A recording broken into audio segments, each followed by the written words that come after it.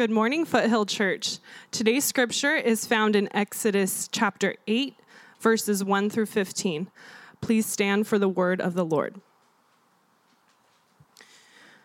Then the Lord said to Moses, "Go into Pharaoh and say to him, 'Thus says the Lord, let my people go, that they may serve me. But if you refuse to let them go, behold, I will plague all your country with frogs. The Nile shall swarm with frogs that shall come up into your house and into your bedroom, and on your bed and into the houses of your servants and your people, and into your ovens and your kneading bowls. The frogs shall come up on you and on your people and on all your servants.' And the Lord said to Moses, 'Say to Aaron, stretch out your hand with your staff over the rivers, over the canals, and over the pools, and make frogs come up on the land of Egypt.' So Aaron stretched out his hand over the waters of Egypt, and the frogs came up and covered the land of Egypt. But the magicians did the same by their secret arts and made frogs come up on the land of Egypt. Then Pharaoh called Moses and Aaron and said, 'Plead with the Lord to take away the frogs from me and from my people, and I will let the people go to sacrifice to the Lord.' Moses said to Pharaoh, 'Be pleased to command me when I am to plead for you and for your servants and for your people, that the frogs be cut off from you and your houses and be left only in the Nile.' And he said, 'Tomorrow.' Moses said, 'Be it as you say, so that you may know that there is no one like the Lord our God. The frogs shall go away from you and your houses and your servants and your people. They shall be left only in the Nile.' So Moses and Aaron went out from Pharaoh, and Moses cried to the Lord about the frogs, as he had agreed with Pharaoh. And the Lord did according to the word of Moses. The frogs died out in the houses, the courtyards, and the fields, and they gathered them together in heaps, and the land stank. But when Pharaoh saw that there was a respite, he hardened his heart and would not listen to them as the Lord had said." This is God's word. You may be seated.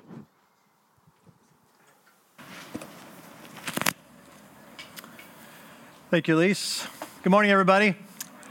Good to see you all here. Hey, before we jump in, I want to congratulate a few people. First of all, congratulations to Chris Hermosillo and Kim Sanchez on getting engaged. I saw you out there somewhere. There they are, right there. That's awesome. And then Kevin and Alina Ritza are in the process of foster adopting little Kaislyn. I think I saw Kevin and Alina here this morning, and so we're just super, there she is. Hi, Kaislyn. Back there in the back, and that's exciting. That's awesome. Praise God for that. All right, well, let's dive in. Exodus chapter 8. So a little admission here. I really like monster movies. Like and I'm not talking about like Alien or Predator. Those are fine, but I like those sort of epic monsters, the Kongs of the world, right? The Godzilla type movies. I'm kind of hopeful, a little bit excited about Kong versus Godzilla that's coming out here in a few weeks, and I'm hoping it's going to be good. I don't know what it is. There's something about these massive creatures who can just walk and mountains crumble and buildings fall over. I have this kind of dark fantasy. I'll sometimes tell my kids that I want to look up at the mountains someday and just see a giant hand coming over the top, right? And something just sort of straddling over the top of the mountain and like boom. That'd just be epic to see this gigantic, epic, godlike creature. So I think the reason I like these is I like to see like them going after it. Pacific Rim against these sort of, ocean beasts or something, and these massive conflicts. I tell you that because really when we come to Exodus, what Lucas started us in last week, and then as we continue today, what you see here, we could call this whole section on the plagues the battle of the gods. Now, don't be mistaken. This is not Kong versus Godzilla in the sense that I'm not sure who's going to win. I'm rooting for Kong. But like it's the idea that what's happening here is not just God doing these random type of plague things. Every one of these plagues in some ways connects to a God that the Egyptians would have worshipped. Now, lest we disconnect from that, here's what I mean. The things they would look to prop them up, the things they would look to say, this is how I know I'm significant, the things that I knew that I would look to help me find security, all these things, God is going to piece by piece just flick off one after another. And make no mistake, it's not an even battle. God will, by the time this is over, humiliate the gods of Egypt. In fact, in Exodus chapter 12, toward the end of that verse, he's going to say this, I will execute judgment against all the gods of Egypt, for I am the Lord. When we get to Numbers, Moses is looking back and says, the Lord had defeated the gods of Egypt that night with great acts of judgment. So what you have here is a battle of the gods going on. You have God versus these pretenders. And it's not going to be a fair fight. And God's going to show that he is the one. He's going to do what he said he would do so that Pharaoh will know, so that Israel knows, so that Egypt will know, so that we will know that he is God, he is the Lord, and there's no one like him. Now, I titled today's sermon, God versus Frog Lady. And that's a little bit tongue-in-cheek, but you're going to see it actually bears out in history. So I'm going to show you why it's called that. I wasn't just trying to be humorous. I was trying to show you there's something real going on. There is a battle of gods that is happening within the context of these verses, okay? So let's just start into it. Exodus chapter 8, verse 1. The first thing I want you to see is what God demands is worship. And here's what I mean. All I want you to see here is that God's agenda hasn't changed. This is always what God is after. This is always what God is trying to do as he rescues people. So in verse 1 we read, the Lord said to Moses, go into Pharaoh and say to him, thus says the Lord, let my people go that they may serve me. We've talked about this book really being a picture of salvation and what God does when he saves people. When God rescues people, he doesn't rescue them into some sort of neutral territory. He doesn't rescue them so now, hey, do whatever you want. He rescues us so that we will serve him, so that we will worship him. You understand that biblically speaking, you are always serving someone. Always. There is no time when you are not serving. In fact, the Bible's even going to call it slavery. So Jesus in John chapter 8 says, everyone who practices sin is a slave to sin. Do you know this? That if your life is one that you've not put your faith in Jesus, you look at your life, the Bible, Jesus himself is going to evaluate you and say, you are a slave to sin. Peter's going to say in 2 Peter, whatever overcomes a person, to that he is enslaved. So we are enslaved to someone. The question is, are you enslaved to this despotic ruler like a Pharaoh, like the enemy, like Satan and sin, or are you in slavery and servanthood to the good God who will send his own son to die for you, who will care for you, who will love you, provide for you? And so God's agenda is still the same. He's still demanding that what happens when God rescues, he wants worship. But now let's look at verses 2 through 6. And what I want you to see here is the cost of idolatry. And what's the cost of idolatry? We can just say frogs, right? And we might say it this way, frogs, and more frogs. Now, obviously I don't mean that you're going to have a plague of frogs. But the reason I state it that way is I want you to see what's going on beneath the surface. This is not just a plague of frogs. So watch what happens here. First of all, verses 2 through 4, right, we get the warning. So he says, but if you refuse to let them go, behold, I'll plague all your country with frogs. The Nile shall swarm with frogs. It shall come into your house and your bed and your bedroom and your bed and the house of your servants and your ovens, your kneading bowls. The frogs shall come upon you and on your people and on all your servants. There's the warning. And then we get the event, verses 5 and 6. He says, okay, now go stretch out your rod, Aaron, and make these frogs come up. So Aaron does that, and the frogs come up, and it says it covered the land of Egypt in verse 6.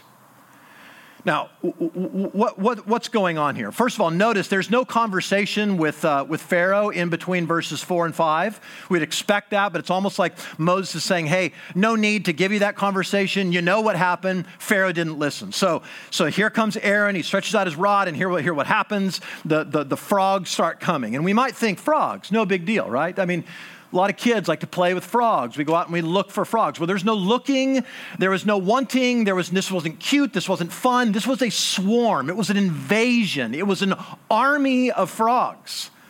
My mom told me a story when I was little. We lived in Sacramento near kind of a swampy area, and she told me there was this one season something happened, and there was a bunch of frogs that came out of this swamp near us, and they started coming up. And she said, you looked out on the street, and it looked like the street was moving.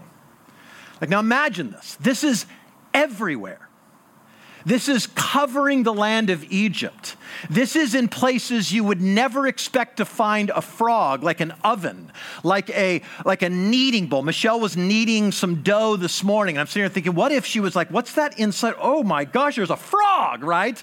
You'd go into your bed thinking, I'm safe here, and what happens in bed? There's a frog or frogs inside of your bed, and they went everywhere. They were no respecter of persons. They went into Pharaoh's bedroom, they went into servant's bedroom. They were everywhere. They were overrun with this frog. Now, why frogs? This is where the frog lady becomes important. In Egyptian theology, they worshipped a god by the name of Heket, or Hecht, sometimes called Heqet.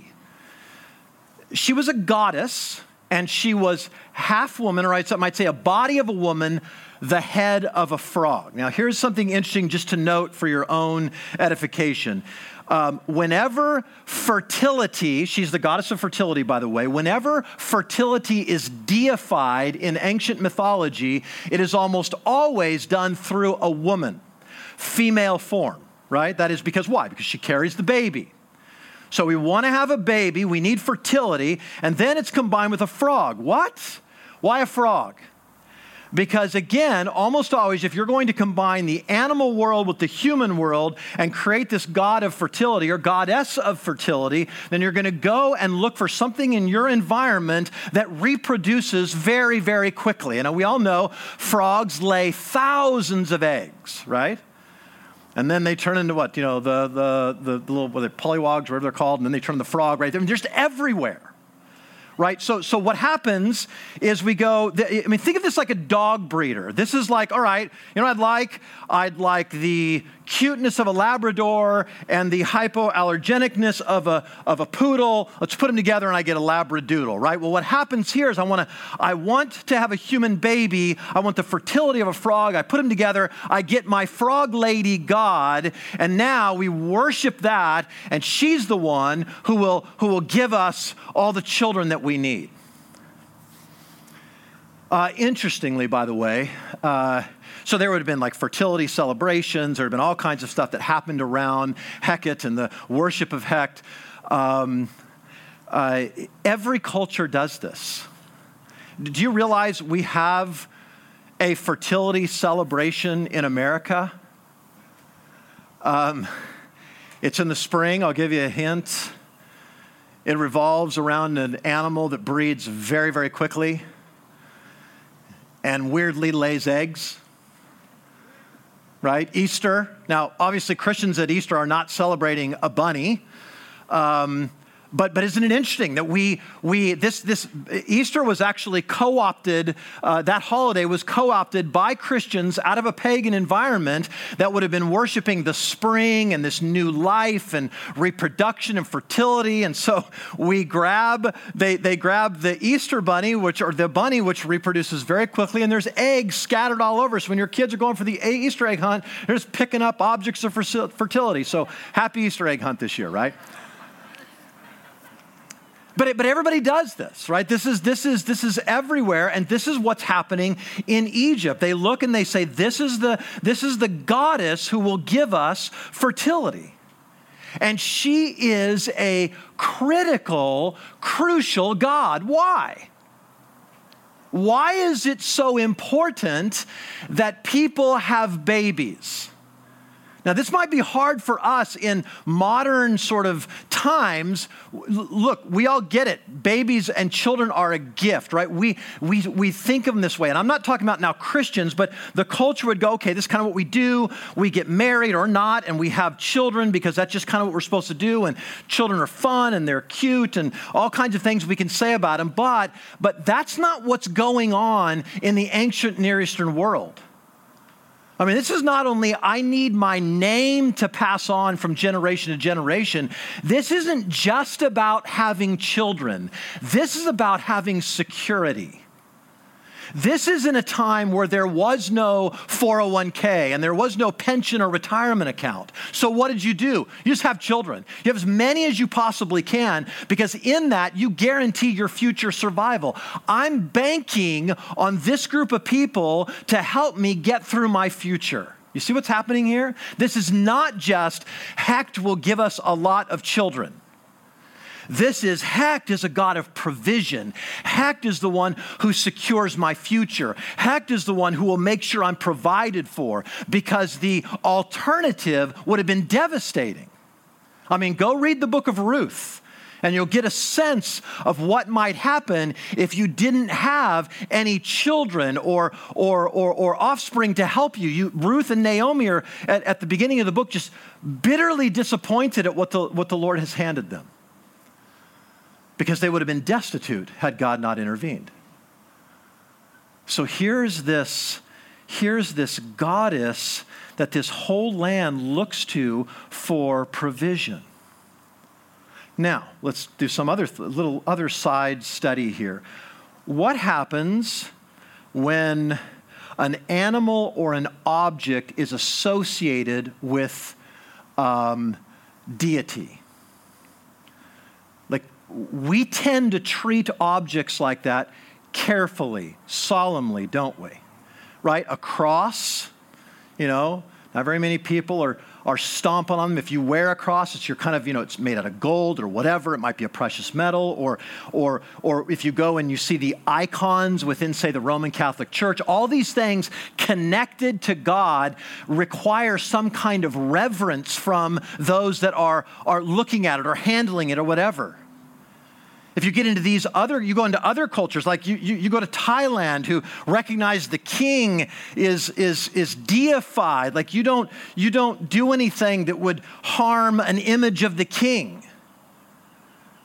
So what would happen in a culture that would look at the frog as being a symbol, if nothing else, of deity? Interestingly, in ancient Egypt, you couldn't kill that frog. In fact, if you wantonly killed that frog, there's some scholarly research that suggests that you could be executed yourself, because that's a manifestation of Hecht.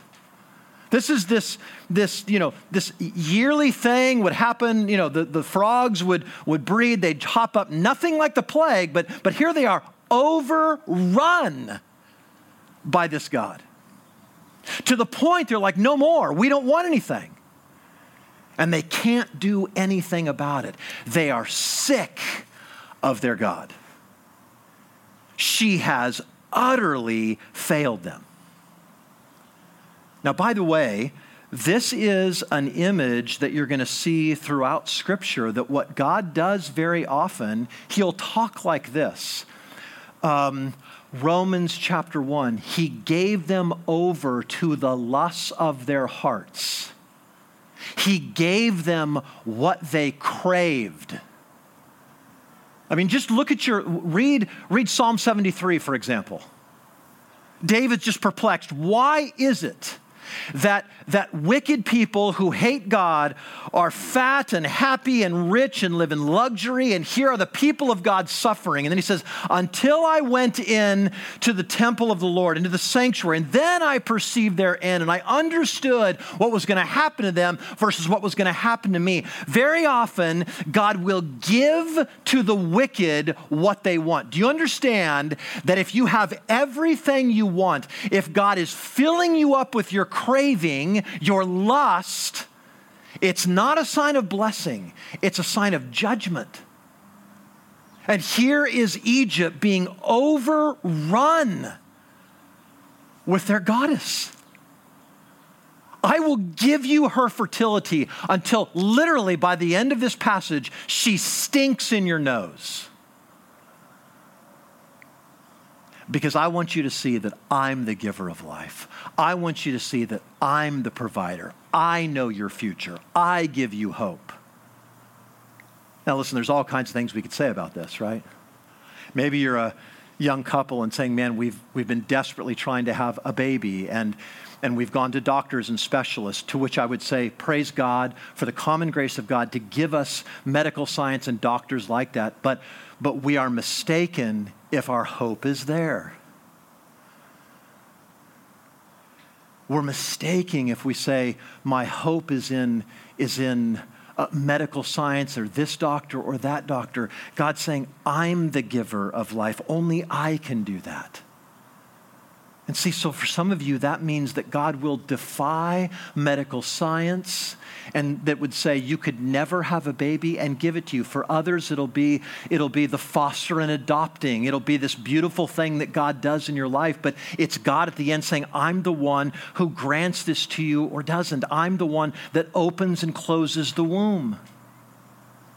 Don't look to get your hope anywhere else. I'm the one who's got your future under control. Don't hope in science. Don't hope in Wall Street. Don't hope in a 401k. Don't hope in a big group of children that might be able to support you someday. Hope in me. Put your hope in me. That's why God's saying over and over as we go through this, so that they may know that I am God. I want Israel to know this. I want Egypt to know this. I want you to know this, 21st century Christian, that I am the Lord and there is none like me. What happens, the cost of idolatry, is we get overrun with the thing that we crave. So what's the remedy? The remedy is, look at verses 7 through 11, the remedy is a mediator. So what happens in these verses? You've got the magicians. Pharaoh says, hey, can you take care of this? By their secret arts, isn't this interesting? They made frogs come up on the land of Egypt. They couldn't get rid of them, but they could make more of them. They could create bigger problems. They couldn't solve a problem. This is always what happens with sin. This is always what happens with the enemy. He never makes your problem better. He makes it worse. Then it goes on and says, then Pharaoh called Moses and Aaron and said, plead with the Lord. Notice the word Lord there in your Bibles. It's capital L and then lower caps O-R-D. That's the word Yahweh. That's the covenant name of God. To take away the frogs from me and my people, and I will let the people go to sacrifice to the Lord. Moses said to Pharaoh, be pleased to command me when I'm to plead for you and for your servants and for your people. The frogs may be cut off from you and your houses and be left in the Nile. And he said, tomorrow. And Moses said, be it as you say, so that you may know that there is no one like the Lord our God. The frogs shall go away, and you and your spouse and your houses and your servants and your people, they shall be left only in the Nile. So what happens? Magicians can't do it. So Pharaoh does something amazing. He goes and asks Moses and Aaron, and he asks them to pray to Yahweh. Now there's a couple of things we need to notice here. First of all, Pharaoh is admitting who's in charge. He's recognizing now that God is the one. He's powerless against Yahweh. And second of all, notice this. He's asking for a mediator to go between he and God. He's so close. But isn't this so typical of a lot of people? There's a lot of people who would say, number one, I believe there is a God. I might even believe he's the Christian God or the biblical God. But number two, what I realize, there's almost an intuitive sense within human beings that say, what I need is somebody qualified, in quotes, to go between me and God. You ever had this happen? At work, somebody knows you're a Christian. Would you pray for me? Why? You're one of those that sort of has special access. This happens to pastors all the time. They think we have a VIP pass and get to do what you can't do. What they don't believe is that the only mediator is Jesus. The only one who goes between us and God is Jesus. Do you understand? You and I, no one in the world has unmediated access to God. Hebrews chapter 4 doesn't say you can come boldly before the throne of grace just because. It says you can do that because we have a great high priest. We have one who mediates for us. So now we come boldly into the presence of God. And so what's happening, right? This is Pharaoh going, I need a solution, but like a lot of people, he doesn't want a savior. We'll look at that in a moment. See, it's possible. Pharaoh knows God's name. Pharaoh is beginning to recognize that God is powerful. He's going to know it unequivocally by the end. He knows that God requires worship. And he's still far off. See, it's possible. Hear me if you're listening to me today. It's possible for you to know a lot about God and not know God. And not be in relationship with God. You can have all your theology right and be so far from God. This is Pharaoh. How different. What would it have been like if Pharaoh would have just said, Moses, Aaron, I realize I have sinned against a holy God. I realize my heart has been hardened against him. I want to be forgiven. I want to plead with God for mercy. I'd have a different book. But Moses prays. And notice he says to Pharaoh, hey, pick the time. And he does that. Interestingly, Pharaoh says tomorrow. Like what? Like, you know what? I want the frogs just one more day. I'm kind of getting used to them. I like them. He says tomorrow, and Moses says, okay, you pick the time. This is not some seasonal abnormality. This isn't something that's going to be able to be written off and saying, we can explain it in naturalistic terms. You're going to watch this, Pharaoh. I'm going to go pray, and it's going to go so that you will know that he is God and there is no other. Now look at this, verses 12 through 14. Notice the means of deliverance is prayer. So look at verse 12. So Moses and Aaron went from Pharaoh, and Moses cried to the Lord about the frogs as he had agreed with Pharaoh. And the Lord did according to the word of Moses. The frogs died out in the houses, the courtyards, the fields, and they gathered them together in heaps, and the land stank. So there it is. Hecht is now a stench to these people. But here's what I want you to see. Moses, look, he goes in and it says it didn't just make a nonchalant prayer. The word used there is this idea of calling out, pleading, passionate, crying to God. Oh God, please release this place from this plague. Now why? Isn't this interesting that Moses wasn't just casual and going, look, I know these things kind of happen. It's just going to happen. So God is just going to do his thing. So God, do your thing and get rid of it. No, he pleads with God. Now, why does he do that? I think he knows that God's reputation is on the line. He's concerned about the glory of God. He's concerned, God, you've got to make your name known among him. You've got to do this because you said that you would. Christian, are you concerned in your request to God about his glory or just your good? Now, those things don't have to be opposite to one another. God wants both of those. But how often are we desperately concerned with the glory of God? God, I want you to be glorified in this answer to prayer. I want you to receive glory from what I'm asking for. I feel like your reputation is on the line here, God. Please vindicate your own glory, God. Show yourself powerful. Moses pleads and God answers. Now here again, it would seem that prayer was unnecessary, except that when we read our Bibles over and over, we're going to hear that prayer is very often the means that God ordains to accomplish his already determined will. Do you follow me there? Jesus said that if you ask anything according to the will of God, it will be done. Now, doesn't that strike you as redundant? It's the will of God. But you need to pray.